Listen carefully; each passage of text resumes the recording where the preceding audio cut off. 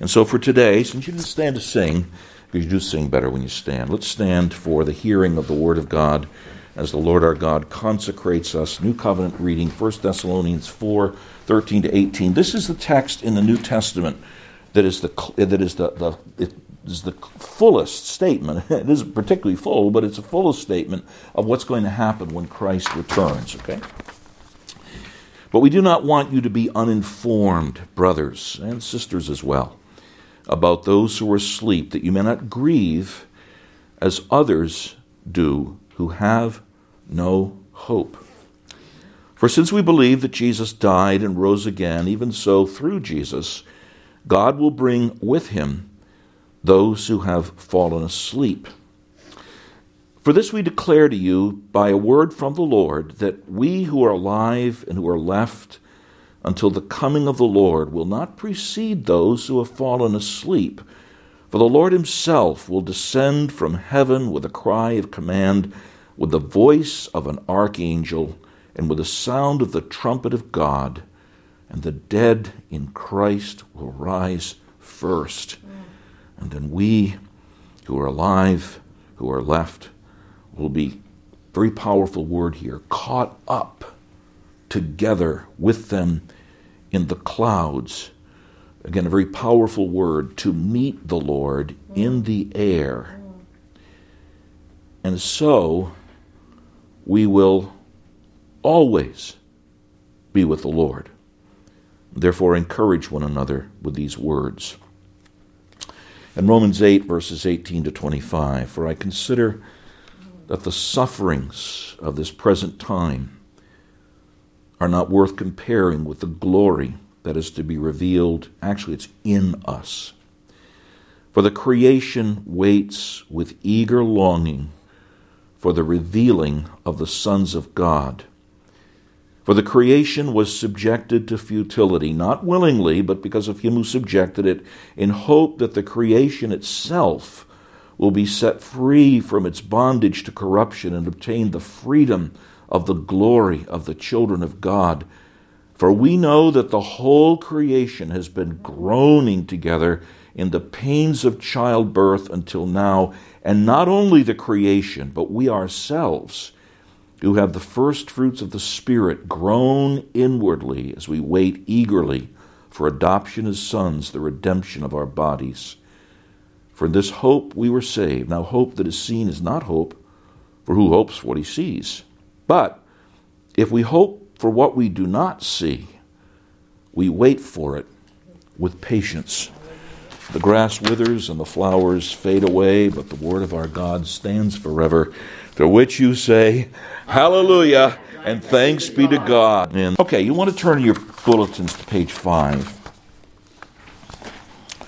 And I do want to be especially sensitive to time today, despite the magnitude of what we're dealing with. I was telling Margaret last night, it seems like everything we do here is intense. Even Scott Lee had commented on this when he preached a few weeks ago. He said, I've never had such intensity in a worship service, in a Sunday school. And folks, the Christian life is intense, right? Because it's about a very intense God. Okay. You realize it's 3 months today since we had our first worship service in this building. It was September 11th, and this is December 11th. It's hard to believe. And so for most of those 3 months, we have been working through this series of what will be today 10 messages, I believe, called Here We Stand. And it's kind of a way of letting others know as they listen to this, and people are live streaming or hearing us on sermonaudio.com, or reminding each of you and our visitors what's the Haven all about? What does it stand for as a church? And so there's an order in all of this. In the beginning, God, right? And so we began to deal with God and who he is, although you're always dealing with that. And then the way we know God is through the Word of God. And the Word of God supremely tells us about the Lord Jesus, who came to save us from our sins. And we began to deal with those packages of things that we called salvation by grace. We are justified. We're declared righteous by faith alone in Christ alone. We're adopted. We become his children. We enjoy the glorious liberty of the children of God. But it's not liberty to sin, it's liberty to be what we ought to be, and that being what we ought to be is really comprised in those two words that are the marks of the Christian: holiness and love. And so we looked in that package that we have in Christ, and we do have these things in Christ, that is salvation. And then we dealt with what is not often dealt with today, the church, because you can't separate the salvation of individuals from the church. The Lord Jesus is King and head of the church, which is his body, the fullness of him who fills all in all. We gave some snapshots of the church as people would see it as an organization and what it is before God. And then last week, the mission of the church. The mission of the church is the Great Commission. So that brings us to the end of the series, and therefore we're dealing today with the end, which is in 1 Thessalonians chapter 4 and verses 13 through 18. Technically, remember, there's no chapter divisions in the Hebrew and in Greek, Old Testament, New Testament. So really, this goes in chapter 5 to verse 11. But for our purposes today, I just want to give you an overview of 1 Thessalonians 4, 13 to 18. And then just a very quick look at Romans 8, 18 to 25. I did do a whole series on heaven and new heavens and the new earth some time back. It's still sobering to me. Last Sunday would have been John Preston's birthday. And it was John's desire that I preach on heaven. And it wasn't long after that series was done that the Lord took him home to glory. So I won't repeat all that. I'll just give you some highlights of that series. However, at the third point, I want to bring all of this together. Not just the end and not just the beginning, but the whole series and your whole Christian life in a remarkable way with a phrase. The Apostle Paul catches what your whole Christian life is about. And that's really where I want to put the focus today. So really, it's the end and the beginning and everything, if you want to call it that. So let's look at the end, first of all, which is in 1 Thessalonians 4. And this is the issue that Thessalonica is in the northern part of Greece, not far from where Philippi was. Corinth is in the southern part. So this was one of the earlier ministries that the Apostle Paul had in a pagan area, and God did a wonderful work among the Thessalonians. You read 1 Thessalonians 1, and there's this beautiful picture of how they turned to God from idols, which is an amazing thing for pagan Greeks, and they became servants of the living and true God, and to wait for his Son from heaven. And so, as with us, so with the Thessalonians, the whole theme of the return of Christ was big. Now, we're probably the late 40s AD, maybe early 50s. The book was written rather early. And the Thessalonians are watching some of their brothers and sisters in Christ die, quote unquote, and they're saying, well, wait a minute. We're supposed to be waiting for the return of Christ, and they died before Christ's return. Essentially, they're kind of saying, have they missed something? What's going on here? And that's the background for the Apostle Paul writing to them. He says, but we don't want you to be ignorant, brothers. We want you to know the answer to your question. And it's wonderful how the Word of God really does answer some of these great mysteries that we have in our Christian lives, not exhaustively, but sufficiently. So he says, we don't want you to be ignorant about those who are asleep. And brothers and sisters, technically, the phrase is sleep in Christ. I don't know that it's really accurate to say that when a Christian soul is separated from his or her body, they've died. Jesus said, whoever lives and believes in me will never die. Technically, you die in Christ.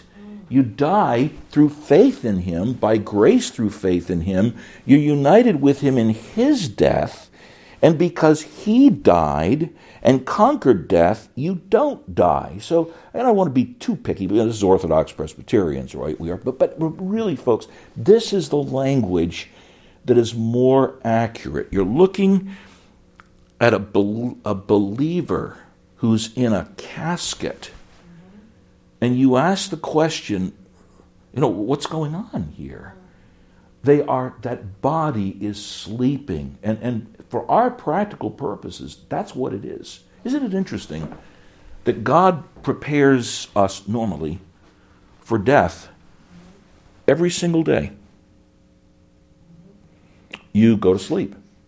And there comes a point where, I don't know, whatever precedes it or whatever, you fall asleep and you are unconscious to the world. So that's what sleep is. And even pagans would use this language too. Now Paul's going to go on and point out the difference, because he says that you may grieve, and it is right to grieve, as others do who have no hope. I want that to stick in each of you. It was interesting distributing the door knockers yesterday. I so appreciate the work Anthony did and Joe and others who've helped out with us. And it was really quite an experience. These are big houses here. These are wealthy people. And part of me said, Lord, hard for a rich man to enter the kingdom of heaven. But they're our neighbors. This is where God's put us. Outside of Christ, these people with big, fancy houses are hopeless. Because as you've learned, there's no moving vans connected to hearses. Amen. And so Paul, writing under the inspiration of God, is very honest here.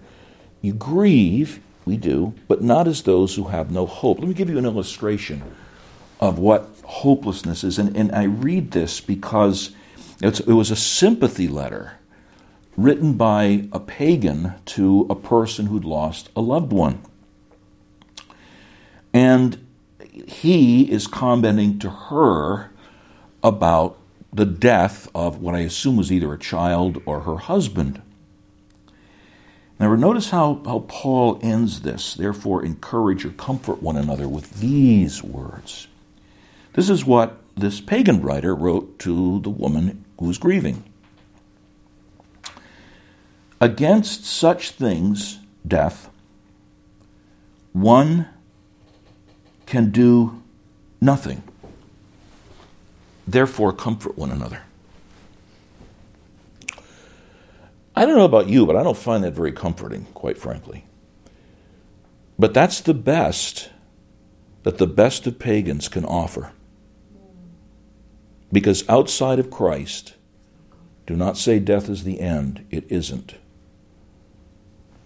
Outside of Christ, eternal hell is the end. To our perspective here, looking at the earth, once a person dies and is in a casket, there's no hope if you have nothing to ground hope in. Okay? Now, that's why Paul goes on to say this. For since we believe that Jesus died and rose again, it's not the fact that we believe it, we do. Jesus died and rose again. It's an historical fact. Even so, through Jesus, and I want you to note this is the last time in this section Paul will simply speak of Jesus, which is a reference to his humanity. And why is that important? Brothers and sisters, the great elephant in the room of human history, which is why giving the gospel out is so important. Whether people believe it or not, it's Jesus Christ. He really did come in history. That's what Christmas is about. He really did die on the cross. That's what Good Friday's about. He really did rise from the dead. That's what Easter's about. What do you do with that? You can try to reason it away. Boy, you would have a very, very minute ability to even try to make as myth what history and books and oral testimony has clearly declared as fact.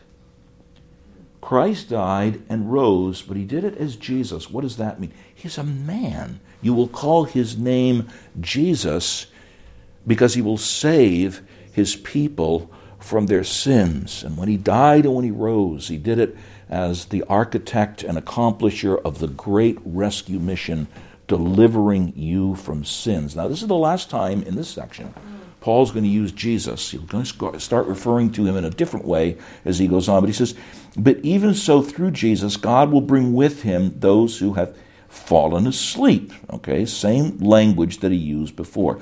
Well, how's he going to do that? For this we declare to you by a word from the Lord. This is not something Jesus spoke of specifically in his earthly ministry. This is something the Holy Spirit gave to the Apostle Paul as he did words about divorce and remarriage. But the Holy Spirit gave this kind of a supplement, if you will, to what Jesus taught. But notice, we declare to you by a word from the Lord. And you want to highlight that. Because from this point on, the Apostle Paul is making the point that death is not the Lord. Hopelessness is not the Lord.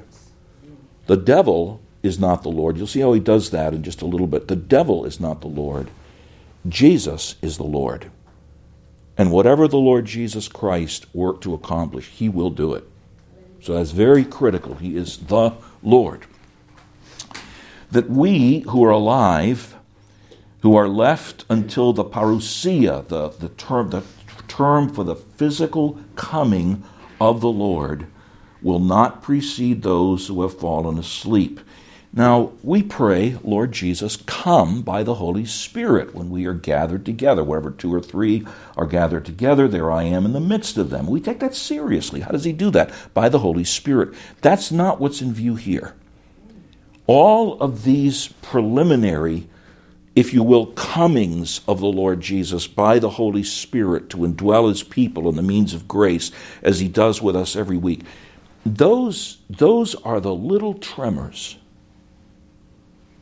of the coming of the Lord Jesus in bodily form at the last day. This same Jesus that you have seen go up into heaven, and he went up in bodily form, interestingly, into the clouds, shall so come in like manner as you've seen him go up into heaven, which means it'll be a bodily return. Okay? So this is the language Paul uses here for the coming of the Lord, will not precede those who have fallen asleep. Now, what's he getting at here? Well, when Jesus comes back, there's going to be a multitude that no man can number of people who have died in Christ. Christians who have been united with him by grace through faith. They've been in the caskets, they've been in the ground, and for multitudes of them, they're simply dust at that point. And he says, you who are not necessarily that Christ is going to come then, but whoever is going to be alive on the earth in Christ, there's something that's going to happen to them second. And remember, he's answering the issue of the Thessalonians. Yeah, well, have the Christians who've died, are they missing something? And Paul says, oh, no, not at all. They haven't missed anything. In fact, the Lord himself will descend from heaven, and notice the language, with a cry of command. Jesus, folks, is the king. And this is the language of a military commander who is able to command all of his troops to do exactly what he says. Not only that, with the voice of an archangel, the archangels were the highest of the angels. They had the highest orders given by God himself for what they did in the world. And it's as if, whether that's Michael or whoever it is the archangel, says, with Christ's command, everyone else be still. It is what the King of Kings says that will be done, and that's not enough. There's also the sound of a trumpet. Trumpets were used to declare something festive in the Old Testament, or more often, it was a declaration of victory. The sound of the trumpet was, the war is done.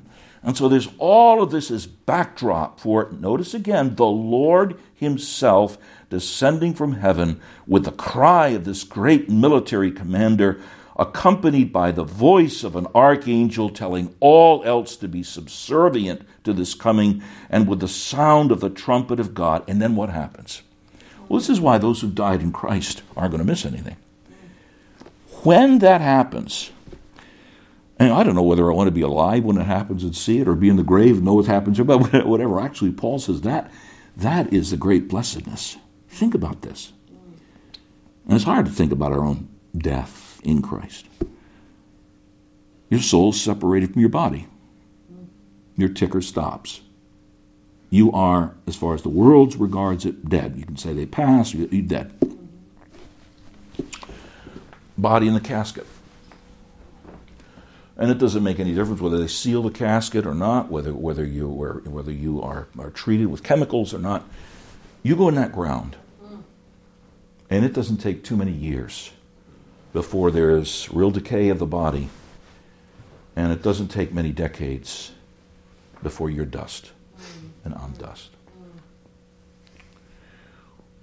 But the Lord made man of the dust of the ground.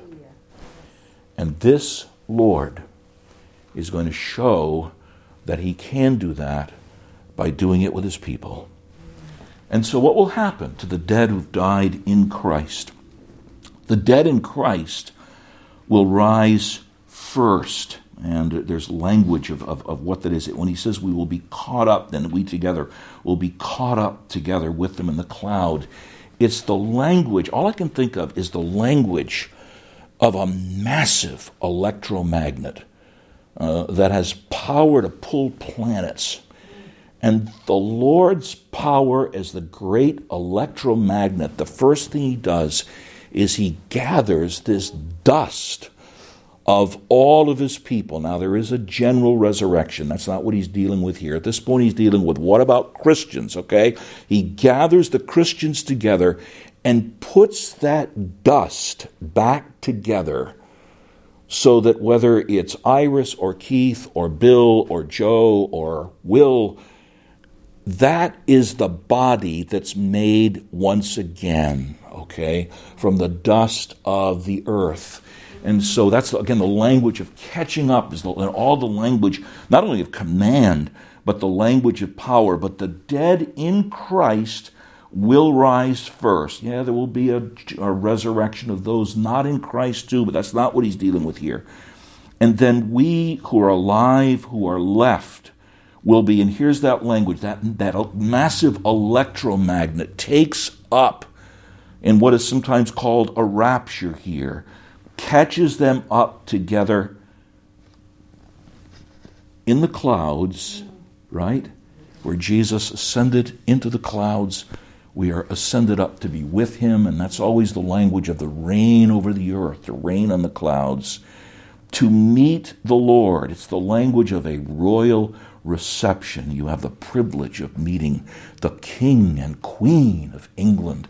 That's a meeting. It's a royal meeting. And you have this royal meeting with the one who's just called the world to stop, and the dead in Christ to rise first, to meet the Lord in the air. Now, when Paul writes about the air, he's not talking about 35,000 feet up and the decrease in oxygen level. Satan is the prince of the power of the air.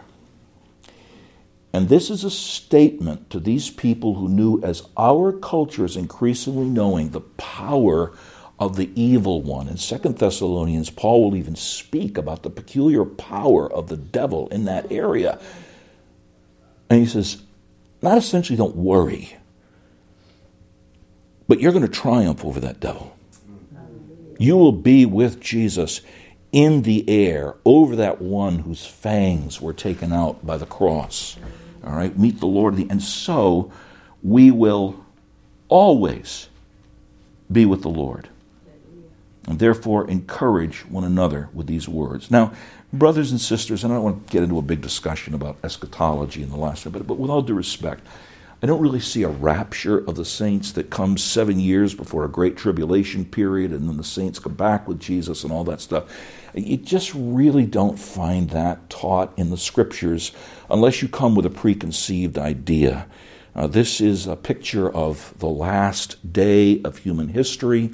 The Lord comes, the Lord takes up those who are still on the earth, who are his people, and then, but first of all, he does that miraculous work of a real repetition of Genesis chapter 1 and what is not just the end of the world, but the beginning of a new world. And thus we shall always be with the Lord. It doesn't speak of coming back to the earth or whatever. So just, at least for my mind, dealing with the text, that's sufficient for what's said. And therefore comfort one another with these words. How can you do that? The key is not we believe that Jesus died and rose again. We believe Jesus died and rose again. And because he rose again, coupled with death, those in him will rise again as well. Comfort one another with these. Isn't that great? You know, when you talk to our culture, however you personify that, you can say, I thank the Lord for the privilege that I can be honest about my own life and human history. What do you mean by that? I say, I've got to be honest. I'm getting older. And if the Lord Jesus doesn't come back in my lifetime, I'm going to die. But I know that I'll rise again with him. Well, how do you know that? Tell them about Jesus. Okay, Jesus died and rose again. Okay, and so anyway, that's the kind of the basic line of the end. Okay, now what about the beginning? And this I'm going to do very briefly because we did a whole series on death and heaven and so forth. Just reading Romans 8 and verses 18 to 25, for I consider that the sufferings of this present time are not worth comparing with the glory that is to be revealed in us. So we're going from a world, an age of suffering, we've learned so much about that, to glory in which there's no clouds of suffering that take away from the glow of perfection and eternity, because the creation waits with eager longing for the revealing of the sons of God. For the creation was subjected to futility, not willingly, but because of him who subjected it in hope that the creation itself, what you see around us, will be set free from its bondage to corruption and obtain the freedom of the glory of the children of God. And that always brings up a big question.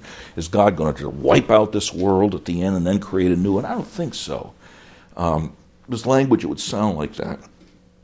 Jesus calls it a regeneration. When God's people, when the Lord comes back and his people are with him, God changes this world. He purifies it, to be sure, something far that the flood even could not do, but he purifies it and makes it literally a whole new world that we know of as new heavens and new earth in which righteousness dwells. And its mark is even as in glory we are perfectly free. No more, not even remaining indwelling sin to deal with. So the creation can, as it were, breathe a sigh of relief. No more hurricanes, no more tornadoes, no any blizzards, no more death, no more ripping of the earth open to put in a dead body. It's all done. It's all past. Okay, so the creation in its own way is waiting for that. And not only the creation, but we ourselves, who have the first fruits of the Spirit grown inwardly as we wait eagerly for adoption as sons. We're adopted now in Christ. But that's not as powerful, as it were, as in glory. I don't know how we'll behold the Father because he's eternal Spirit. But in the Son, you will have the declaration that for all eternity you are nothing less than a child of God, a son of God, who has inherited all of that new heavens and new earth because of the death of Christ. And it's the fullness of this that we have by grace. The redemption of our bodies. Not just in my soul am I saying, God is my Father. My whole body will resonate with the fact that God is my Father. Now, when he says in this hope we're saved by grace through faith, but this is the atmosphere in which we live. Not maybe this will happen, but a sure hope, a sure conviction. This is going to come about. Now, if you could see it, it's not hope. If we hope for what he sees, pretty obvious, but if we hope for what we do not see, we wait for it with patience. Long suffering is with people. I really have a difficult time dealing with my coworker.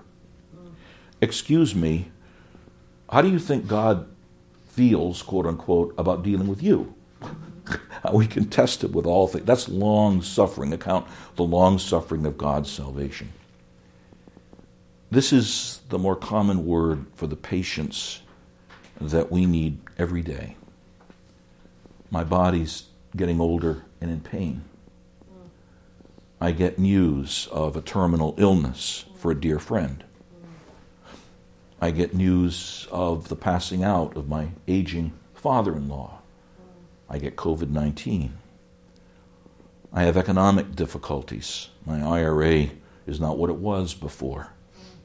I deal with a political situation that vexes me more than I want to admit. And on and on and on and on and on.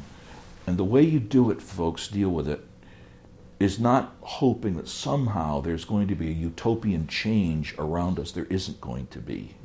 Man is born for adversities, the sparks fly upward. But one day Jesus is going to come back. Hallelujah. And one day he'll make every single thing brand new. Okay? So and that's the beginning. Okay, that's just the very beginning of things. And let me take, in the few minutes that we have left, let me talk about what unites them both and everything. And instantly, when you think of I try to think of how to communicate this. Imagine this is waiting for something with patience. Imagine you have an illness that racks your body with pain, and you can't. You're discomfited. You can't even think clearly about things. You can't move, but you know for sure there is a treatment that you will be able to get at a certain point, and it will not only take away the pain, you'll feel like a young person again, but you know for sure it will do that. That's a hope, right?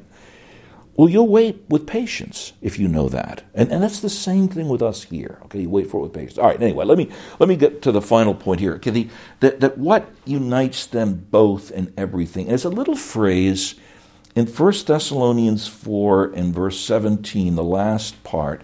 We'll meet the Lord in the air, and so we will always be with the Lord. And it was actually almost kind of an incidental point that Charles Spurgeon made when he was looking at this text. It really, really got me thinking about this, and he's right.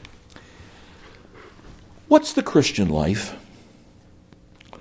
It's being with the Lord. And the word that's used here is not the word for being kind of alongside of someone, which is the Greek word meta, but it's the Greek word soon, which means there is an intimate union of yourself with Christ. And you know that when we say, what is the Christian faith?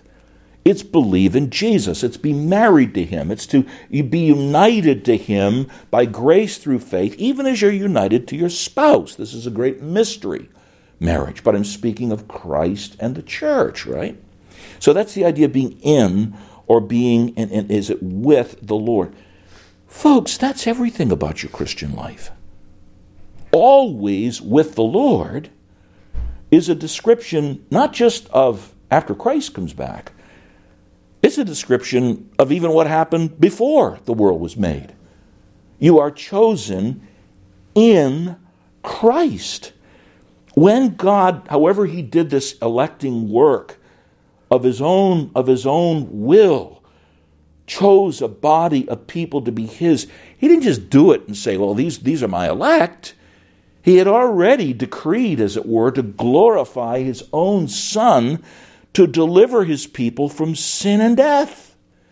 And he chooses them, Paul says, in Christ. They are, as it were, in eternity, put on the belt of the Lord Jesus Christ, so that as the great warrior, he will always be having them with him. And you've got to see your Christian life beginning that way. Paul doesn't talk about being chosen in Christ from the foundation of the world, so we argue about election. He says that because it's the very beginning of always being with the Lord. Okay? Then Christ comes into the world, and it is amazing how, as you read the Gospels, Christ's life parallels what the Christian life is. Now, obviously, there's a lot of things different. We don't do miracles as Jesus did. We don't walk on water the way Jesus did, which is a miracle. I'm not saying that.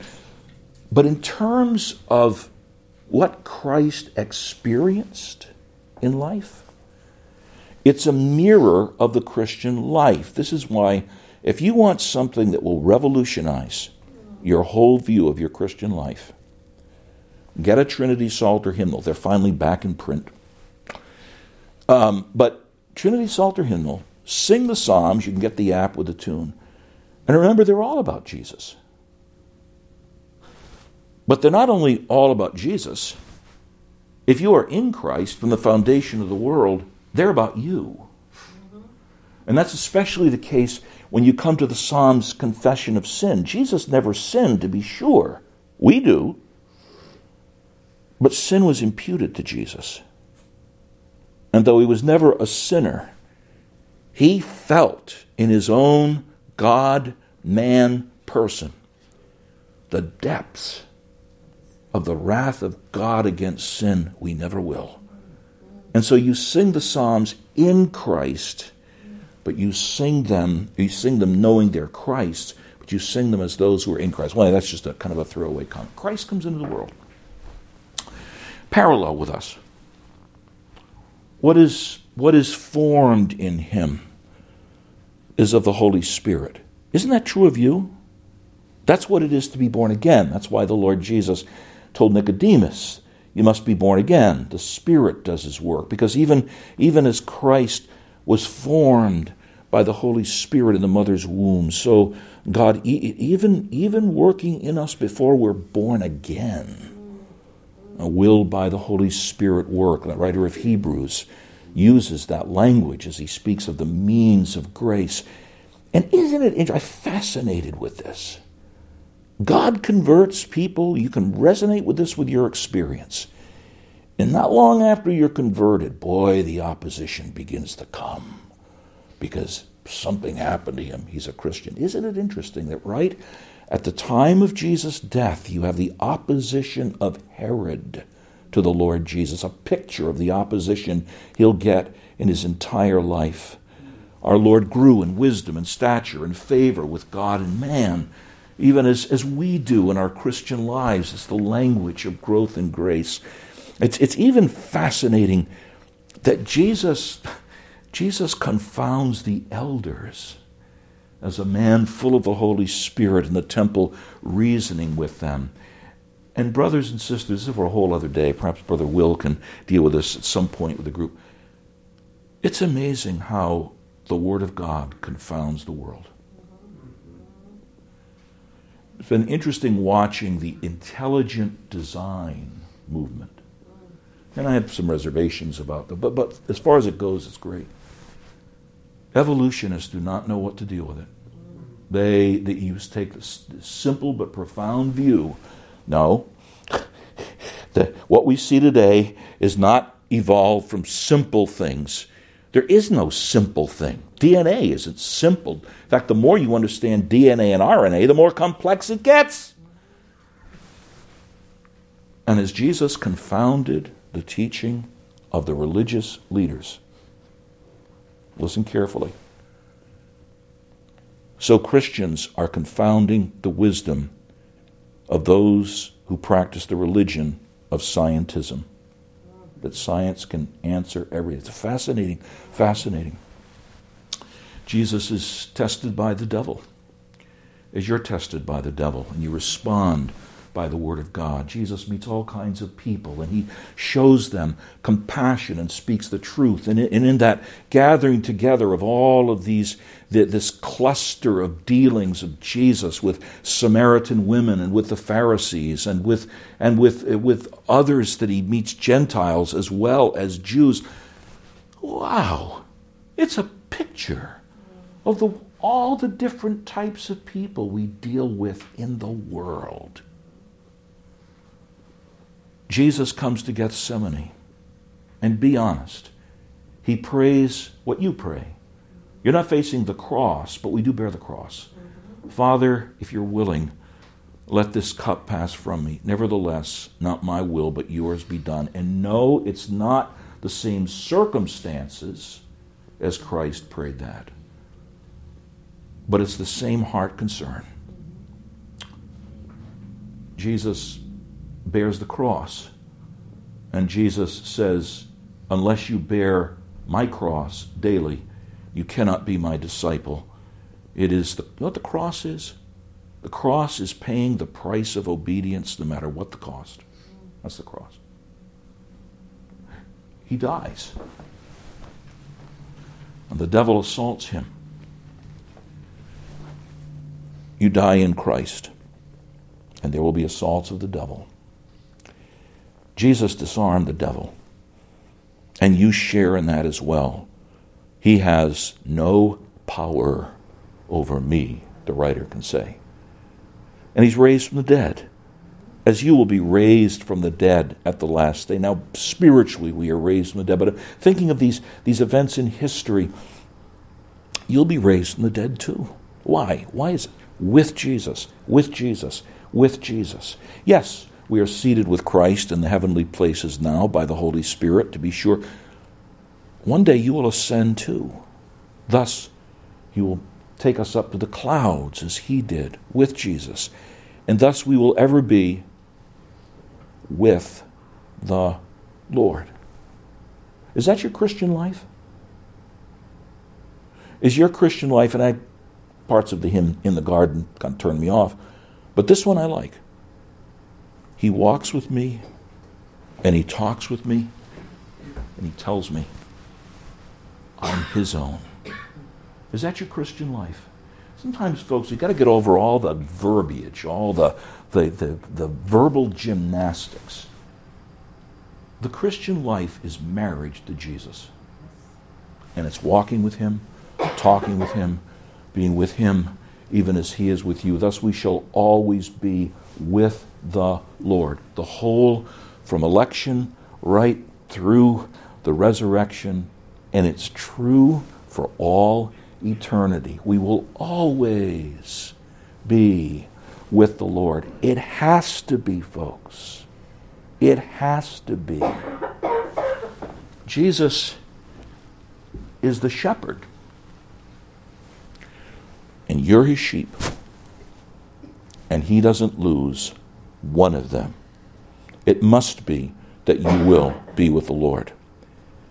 Jesus is the king, and he has subjects, and he's not going to lose one of them. In Christ, you're one of those subjects. Jesus is the great foundation, and that foundation is the foundation for a perfect temple in which every stone was chosen and polished perfectly by grace. It's united with Christ, the foundation. And there's not going to be one stone that's missing. It must be that. Jesus is our brother. Jesus has brethren. And he says, not one of them is going to be lost. Here am I and the children that you have given me. It must be that way, folks. And you can go on. And he's a bridegroom.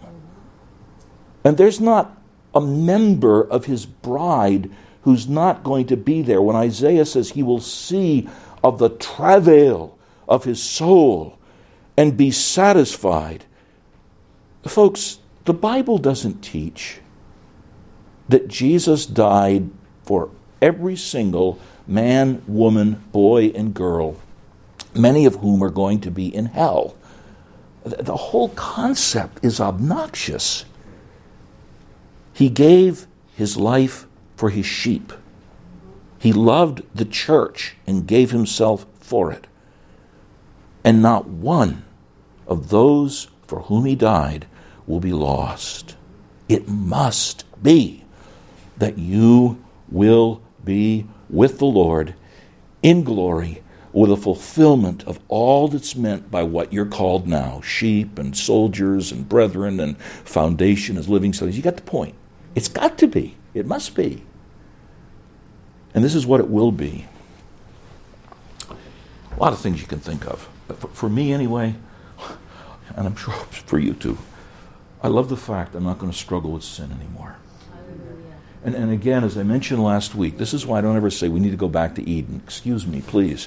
Adam and Eve had the possibility of falling at every moment. I don't want to go back to that. It's bad enough. Okay.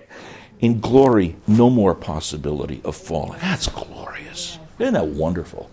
And this, to me, the older I get, and I know I'm not supposed to refer to my age, but I do. I'm in my study. If I could only, my dear brother Will, may this be the case for you. I have my study, and I love you.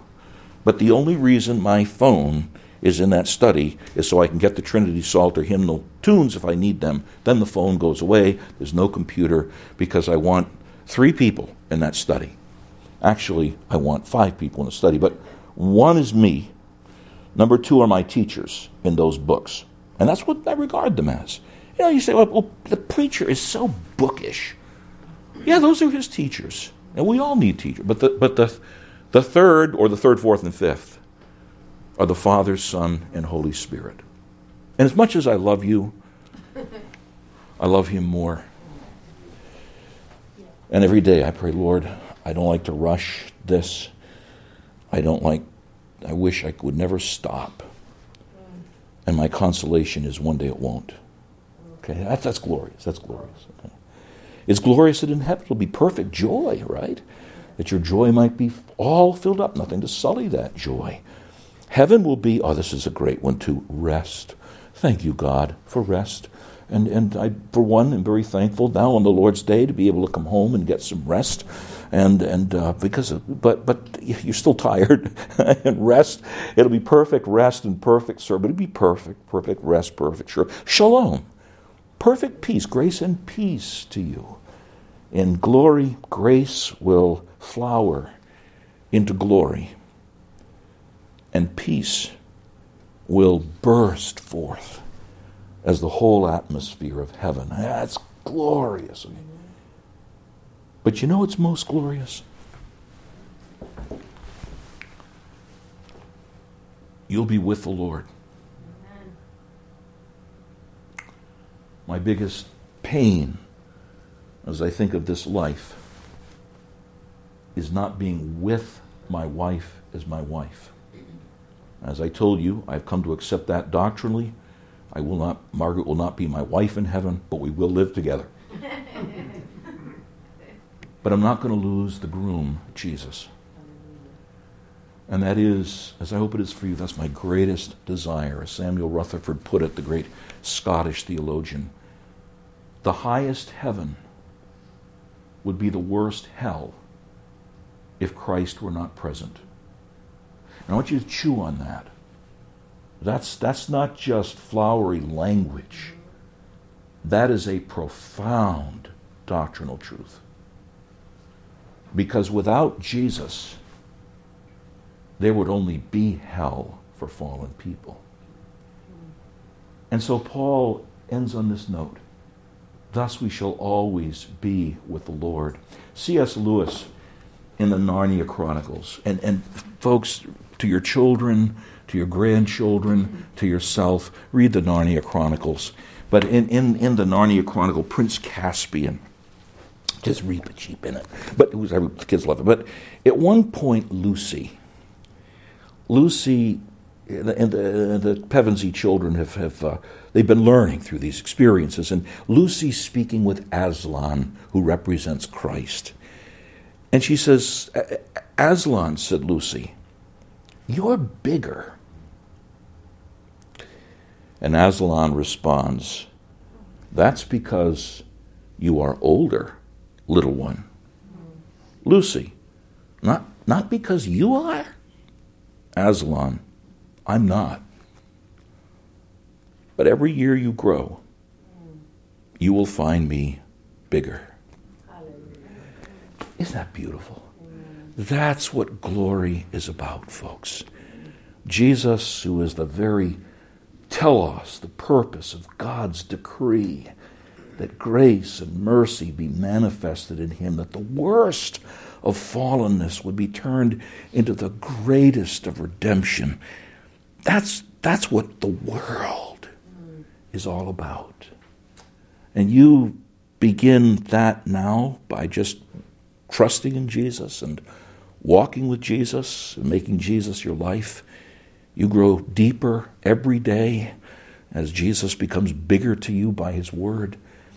You do that by faith. One day it will be by sight. And what we get now is just a sacrament at the Lord's Supper. A bit of sight and taste will be fully transformed. But eye has not seen, nor ear heard, the majestic glory of what God has prepared for those who love him. It won't be that Aslan's bigger, but that you've grown and you see more and more of his greatness. Wherefore, my beloved people, you comfort one another with these words. Let's pray. And our Lord, we do bless you for your goodness and for your glory. And we ask, our God, that you will cement these things into us, even as we prayed last week, that the things of the end, the things of the beginning of new heavens and new earth, but above all the stuff of what our redemption is, we shall always be with the Lord. May that be what we live and move and have as our being. In Jesus, amen. Amen.